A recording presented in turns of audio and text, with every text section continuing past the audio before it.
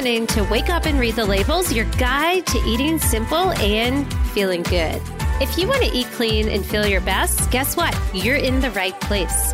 Each week, we talk about ingredients that may be holding you back from feeling your best. We also talk to some brands that are going against the grain and actually using real ingredients we can recognize. Plus, we're sharing stories with people who are just like you, who actually woke up and read the labels. Welcome to Wake Up and Read the Labels podcast. Today, I'm going live with Autumn, who is the founder of Wild Pastures and also Paleo Valley. Today, we're going to be diving into Wild Pastures and really what's inside of your meat and why all amino acids are actually different in different proteins. But most importantly, why the labels are tricky when it comes to animal products. You know what I'm talking about. We're talking grass-fed or natural or no hormones, no steroids. We're going to be diving into this labels, what to look for, plus what are the benefits of meat for health, and where exactly did the idea that meat is bad for your health originate? So I'm going to jump into a question that I know one of your team members told me about and everybody needs to know. But you, Autumn, did you personally coach J-Lo? Oh, I love that we start here. Yeah. I did. And I can't take all the credit, though. I have to give the credit to whom it's due, and that's Tracy Anderson. Have you ever heard of Tracy Anderson? Absolutely. I am good friends with her best friend, who is Sally Pressman. Do you know Sally? I trained Sally all the time when I worked there. I absolutely adore her. She was one of my favorite people in the whole entire world. Oh my God. I just went to dinner with Sally last week when I was in LA. Oh my gosh, please tell her I say hello. I still adore her and we had so much fun. But yeah, Tracy Anderson is the woman who put me in touch with Jennifer Lopez, and we did a world tour together, which was really cool. Yes, in 2012. It was right after I got married to my husband. I think about a few months afterwards, I was doing a training session and J-Lo said, "Do you want to come on a world tour?" And I was thinking, well, that's kind of strange timing, but I just don't feel like she's someone that you say no to. Exactly. Especially when she's offering a world tour. So I did it. And Tracy Anderson allowed me to do it. And it was pretty amazing. Awesome. Okay. That is where that connection is. I love it. So tell me this. Did you work out with other stars? Oh, I did. And you know what? You want to know some of my faves? Yeah, we do. Let's go. Okay, let's do this. Ashley Greene was one of my faves from Twilight. She was the flower girl in my wedding because I spent so long training her for while she was filming Twilight. And then we have Cheryl Cole and Molly Sims and Shakira. I went down to Uruguay for a while to train her, and Julia Roberts one time. Wow. Courtney Cox. The list. Oh, Kirsten Dunst, Ellen Pompeo. And just so many amazing, amazing people. I can't even tell you off the top of my head right now, but those are a few of my faves. That is super cool. And tell me, I know you suffered from debilitating digestive issues and crippling anxiety for most of your life. Were you still dealing with this when you were training them? Yes. Wow. I love this question. Yeah, that's the thing. That's why I became so excited about this mission, was because I had always been somebody who you look at and say, oh, she's fit. She's healthy. Yeah. But when my husband got to know me and like saw me at the end of the day, rather than just watching me smile through my pain, he was like, "You're a mess. Your stomach's bloated. You look pregnant after, you're ripped, but you look pregnant. Your skin is breaking out. You're crumpling over in a ball and crying at night. It seems like you have anxiety, some mood stuff going on." And he was just kind of like, "What's up? Like, why don't you do something about this?" And that kind of started my whole journey into holistic health. Wow. So mind blowing. Here you are working out the top stars, looking okay yourself, and feeling just like complete trash by the end of the day, right? Terrible. I felt horrible. My life was unpredictable. I didn't know if I'd be able to go do things after work because I didn't know how my stomach was going to feel. And I'd often cry about my skin breaking out and just overall felt so anxious. And I think it was a lot of the caffeine. Yeah. I was drinking to kind of fuel myself through the workouts, and I didn't understand how that was impacting my body. And of course, I had been taught that a calorie is a calorie, and it didn't matter what you were eating. It was just fuel. And so a lot of it was, protein bars and green machines with a lot of sugar. And I think, I was on a blood sugar roller coaster all day long. So in addition to the several hours of exercise I was doing, I was just putting myself in this position to be up and down and all over the place all day. And it definitely took its toll. For sure. And it's such a bummer that I tell people, hey, the food industry and society makes us believe if we focus on these nutrition facts, everything's going to be okay. Or, eat less calories, eat less carbs, eat less sugar, eat less fat, and exercise more, and it'll take care of yourself. And a lot of people are doing that, tracking it in their apps, doing all these things, but they are still feeling like trash. Yeah. That reminds me, I talked to someone on a consult once. She was in Florida. She's in her car, and if you look at her from the outside, she looks like a picture of health. I mean, beautiful hair, glowing skin, doesn't look overweight or anything. And she says, look, I'm reaching out to you because my husband told me that I can spend as much money as it's going to take for me not to complain about my stomach all day. Meaning she's in this pain that is, it's resisting her from being the best mom and the best wife and the best worker that she can be because she's living in pain and she doesn't know where to go. So I'm curious, did you go anywhere, Autumn, what made you say, I need to investigate food? Was it a program? Was it an influencer? Was it a self-guided journey? What made you go into the food lane?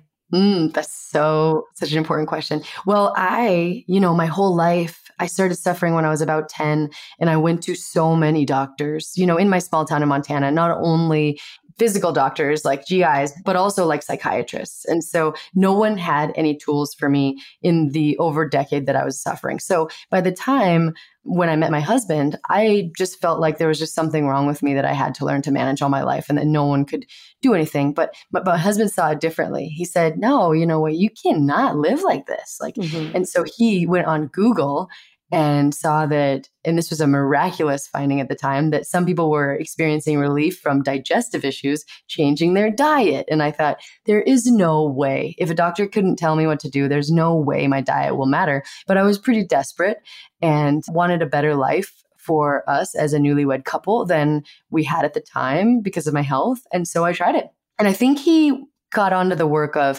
Lauren Cordain and Rob Wolf, just a few people back in around 2007 who were talking about this. And so we looked to food. We just cut out processed foods and started shopping at the Pasadena Farmers Market. And the change was so dramatic that I quit that amazing job as a celebrity fitness trainer under Tracy Anderson and went back to school so I could actually understand what had happened. Wow. Okay. So the beauty of this is like, hey, here's Autumn and her husband. They are producing such high quality food, Paleo Valley and Wild Pastures. And this was really a self-guided journey. Me too.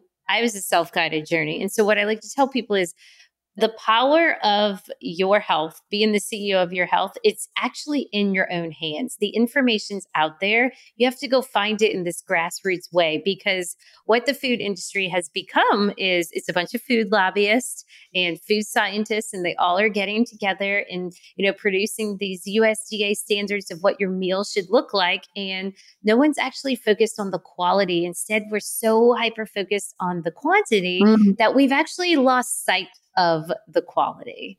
With that being said, your story sounds very similar to Sally. Sally suffered from ulcerative colitis, and she was in the bed, could not even get out of the bed. And her husband was like, you can't live your life like this. She goes to the doctor and they said, we can give you a shot to clear up your symptoms, but you have to take the shot for the rest of your life. And she was like, do you think diet would help? And her doctor said, nope, diet can't do anything.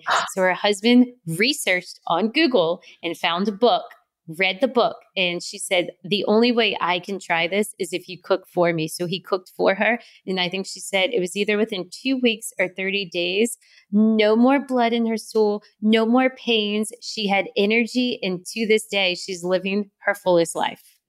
Jen, and it's so funny, and this just speaks to how little I understood this when I was working for Tracy, but I worked out with Sally all the time. I had no idea that she had such extensive digestive issues, and she had no idea about mine either. So that's just fascinating to me, and I'm so excited for Sally. That's amazing. Absolutely. And speaking of Sally, I get so many people. Sally, she found me because she's like, "Hey, what's a clean almond milk?" And she was texting me pictures and, is this a clean wine? Is this a clean mayo? Is this clean cookies? Because she was very intrigued at waking up and reading the labels. She's like, "I think I do that, but I'm trying to, verify." So that brings me to, I get thousands of people that send me DMs and emails and all the things, call us. "Hey, can you tell us what kind of meat we should be buying?" Because they're going to the grocery store and they're reading organic, or they're reading grass-fed, or they're reading grade A. And it's very confusing. Again, the labels are confusing, but so is the meat.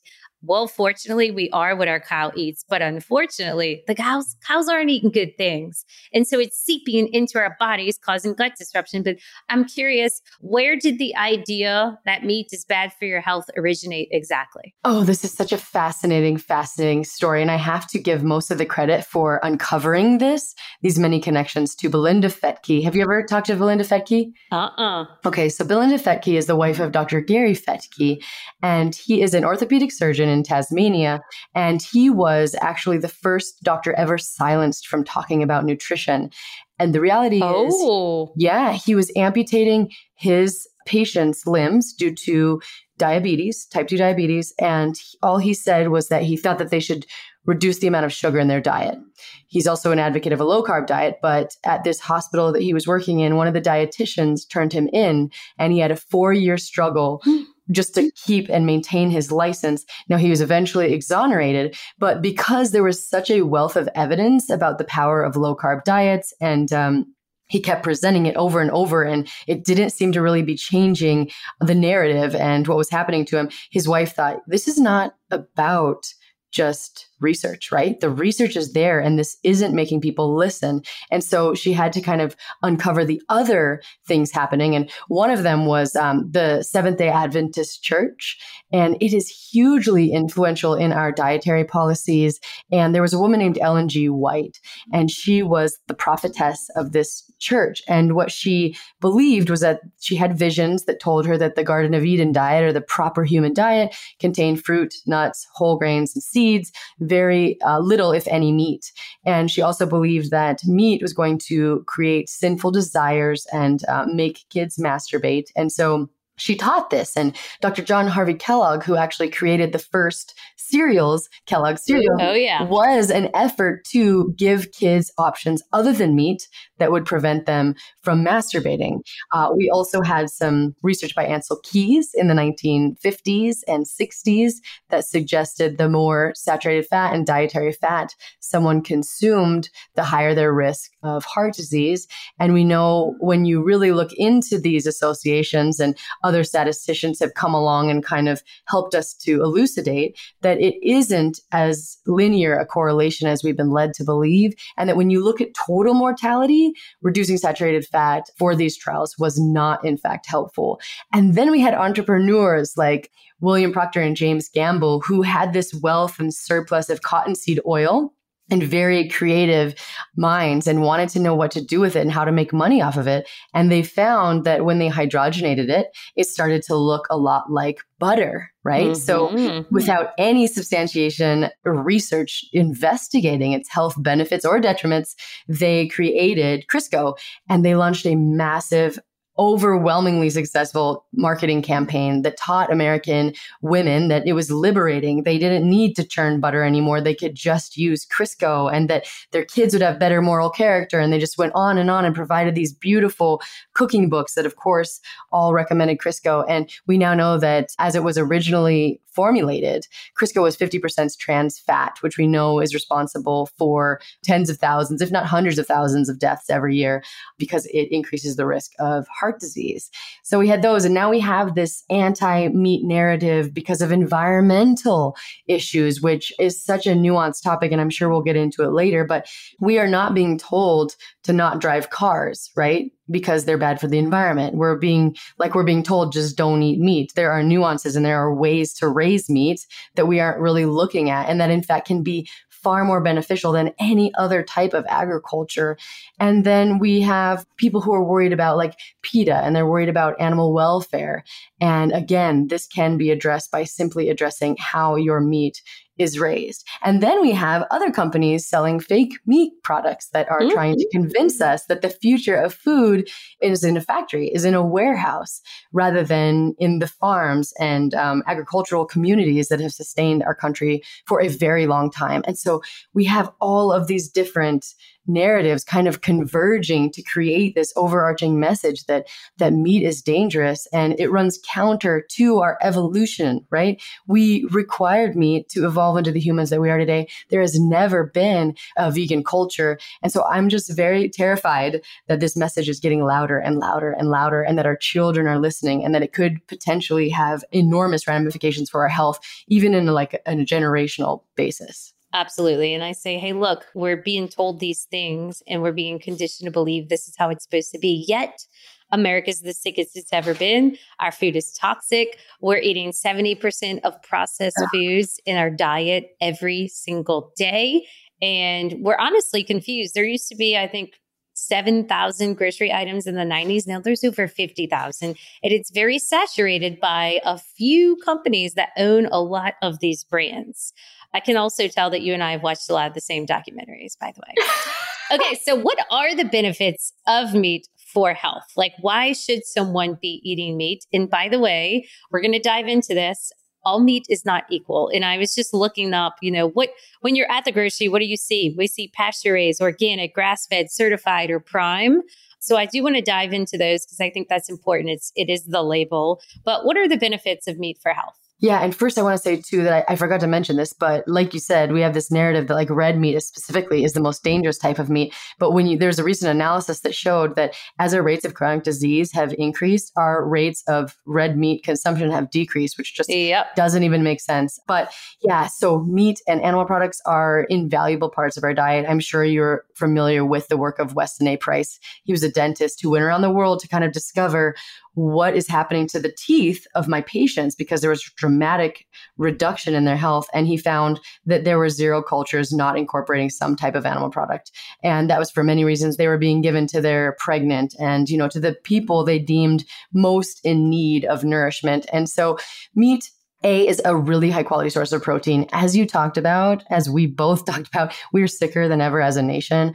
I think 8 out of 10 of us are metabolically unhealthy, and we are under eating protein, especially as we age, even though we're often getting the opposite message. Now, we know that we need protein for, the structure and function of our tissues and for our immune system function, the health of our hair, skin, nails, all the things. But it's also really important because it helps us to stop eating. When we simply increase the percentage of protein in our diet, we become satiated. It's the most satiating macronutrient there is. We'll eat fewer calories. We'll burn more fat even while we're asleep.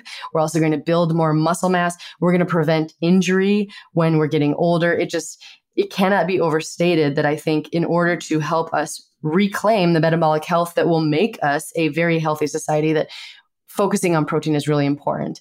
But animal proteins and plant proteins are very different, even though you don't often hear about that in this mainstream narrative. So for several reasons, the first is that the amino acid profile. So when we're consuming foods, we are not looking for just protein, even though that's what we're going to see on a nutritional label. We're eating for amino acids, and every different source of protein has a different profile of amino acids. And when you look at the quality of a protein, and no one really refutes this, meat and animal products are a higher source of protein because they contain all of the amino acids. There's 9 amino acids that we cannot make and that we need to get from our diet. And animal source products contain all of those amino acids, whereas plant-based protein sources do not. And again, this is not refuted. There's something called the indispensable amino acid rating scale. Mm-hmm. And it's always animal products that are at the top of the list. And wheat, for example, is like a 43. We have beef that's around 100. It's a higher quality source of protein. The second reason is meat contains a lot of really valuable nutrients that sometimes we can't get anywhere else. For example, vitamin B12, vitamin D3, we have DHA, which is really important for the health of our brain, creatine, carnitine, heme iron, the more bioavailable source of iron. These are coming from animal source foods, and they're not as often present in plant source foods. And even when they are, there's anti-nutrients and other factors that are going to limit that bioavailability.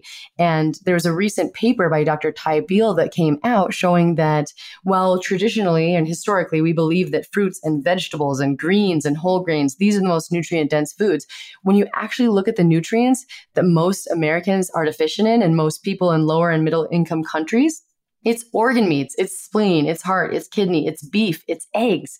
And it is leafy greens, but it is definitely not refined grains. In fact, you have to consume so many of those to achieve even 1/3 of the amount that your body needs that he couldn't even put it on his chart. He had to create just like a cutoff point. And so it's exactly the opposite of what we're thinking. And last, like I touched on before, not only do we get more nutrients in the animal products and nutrients that we can't get anywhere else, but plant foods, because they don't have claws and teeth and they can't run away, plants have created their own ways to protect themselves, and they're called anti-nutrients. And plants contain anti-nutrients that go in and interfere with the absorption for us of their nutrients. And lastly, we have the issue that depending upon your genetics and your health status, some of us simply cannot convert certain forms of plant-based nutrients like beta carotene into the active form like retinol, or for the linoleic acid and alpha-linoleic acid into their longer chain forms, EPA, DHA. And these are the nutrients, DHA in particular, that we need for our brain. And so if you have certain genetics, or if you have a thyroid condition, or if you have another health condition, you might not be able to make that conversion at all, which means you're definitely going to be missing out on all the benefits of those nutrients. I love it. 100%. You know, I was looking this up, fun fact, that if you Google, you like, should I eat red meat, or how much red meat is safe to eat, right? And a lot of stuff, like you said, mainstream profiles say only have 1 to 2 servings per week, or recent public health guidelines recommend limiting your red meat. And they're saying all of these things because they're saying that it can increase the risk of type 2 diabetes, coronary heart disease, stroke, and certain cancers. But here's the thing. Most people are eating the wrong meats. We're eating these conventional meats. We're eating these meats where it's coming from a farm or it's coming from somewhere, and they're feeding the cows genetically modified crops, so corn and wheat. They're feeding them grains. They're giving them steroids, hormones. They're giving them garbage things to fatten them up, essentially, so that they have more meat to sell, right? And so at the end of the day, I think they're basing these studies off of what people are actually eating, and people are actually eating meat that is working against them instead of for them, which is why I think everybody listening needs to be upgrading their meat. And you will actually notice amazing things can happen when you're eating the right food. So you don't have to necessarily eliminate your meat. You need to swap your meat for good meat. So tell me a little bit about Wild Pastures and where the meat's coming from, what the cows are eating, and why this is important. Yes. Okay. And before that, there's just something I'm really passionate about. What's because you have like the global burden of disease, right? Yep. Which in 2019 came out for the first time to say that there was zero amount of red meat that was actually safe. But what most people don't know, because this publication hasn't officially been retracted, is that there's a team of scientists that wrote a formal objection to this because it was not based on sound science and it was kind of ridiculous. And they have agreed and acknowledged that, yes, this limitation in the global burden of disease was not evidence-based, and it will be, if not retracted eventually, officially kind of dealt with in the upcoming publication. And so I just want people to know that even though these publications come out and say things, that doesn't mean that it's entirely accurate. I always say, if it's mainstream and you know about it and you see it, odds are it's all right.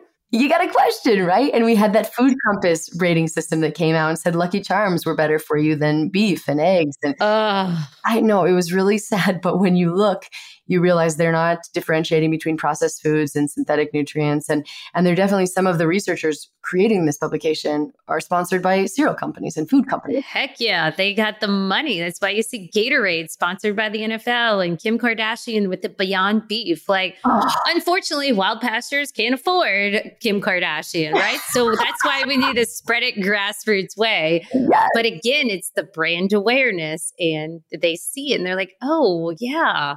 So anyway. Yes, you're right. And they don't get Kim Kardashian, they just get me. So yes, we need much more of a grassroots. We love you though, Autumn. We love you. You're amazing. Thanks, Jen. But yes, for Wild Pastures. So like you were saying, there's a lot of nuances when it comes to animal products and the way that they're being raised. And cows are essentially like a hammer. They can be used for good to build a house. They can be used for environmental destruction. And our current methods of agriculture, animal agriculture, that are only a few decades old, actually, are very environmentally destructive. Use of fertilizers to grow their feed and pesticides and antibiotics that increase the risk of antibiotic resistance. And they are overgrazing, or they're just being fed grain, and that makes them sick. And there's runoff in the manure lagoons that on hog farms specifically, and that get into our waters and create fish kills and nitrate poisoning and air pollution and on and on. So I think that a lot of us understand there's a lot of limitations to the current system. And when you hear these claims that animal agriculture is environmentally destructive, these people are talking about this type of system. But like I said, this system is only a few decades old, and there was a different kind of system. There was an environmentally restorative type of system. There was regenerative and sustainable type of systems that did not destroy our planet.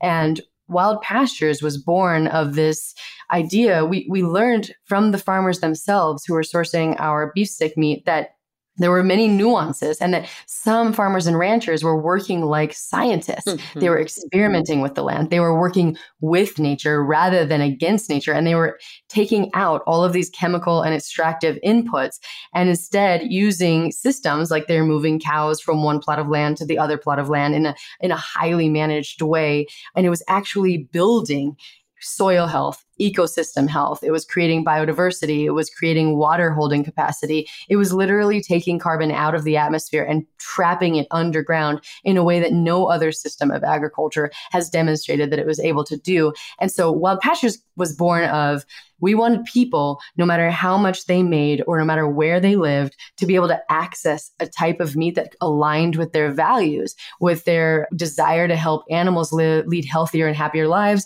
with their desire to do something about environmental degradation, and with their desire to eat a product that isn't going to have antibiotics used or other hormones, and, always fed grass for the entirety of their lives. But when we looked at the options on the market, there were some meat delivery services who were doing grass fed, which is an unregulated term, which we can get to in a second. But there wasn't anyone who was kind of looking at the ecological outcome, saying, okay, is this product not only fed grass and not given antibiotics, but is it being raised in a way that actually improves environmental health? And to add to that, is it also being sourced from America? Because over 70% of the grass-fed beef you're consuming is coming from another country because they have these systems in place. But when you really think about that A, there's a carbon footprint associated with that, but also B, it robs us of the opportunity to create food security and food sovereignty in America, and also restore the health of American soil and restore the vibrance of our rural communities, and to bring food production back as one of the main sources of income. And because when you're invested in the land, like, you treat things differently. And right now we have a lot of really big corporations outsourcing our pollution here because of these huge industrialized and centralized systems. And we thought, what if we could help the farmers market themselves, because they didn't want to do that, the ones we talked to, and just connect the consumers who care about this type of product to one another in a way that they could afford. And we really visualized kind of the transformation of this environmentally destructive system that we literally 95% of our animal products are coming from today when you go into a grocery store. And so we just want to give people options and an opportunity to opt in and be part of the change that I think we all agree we need badly. For sure. I mean, the food industry has made the consumer, I would say the majority of consumers, just confused, and the real idea behind the food is lost. And so it really is going back to like square one.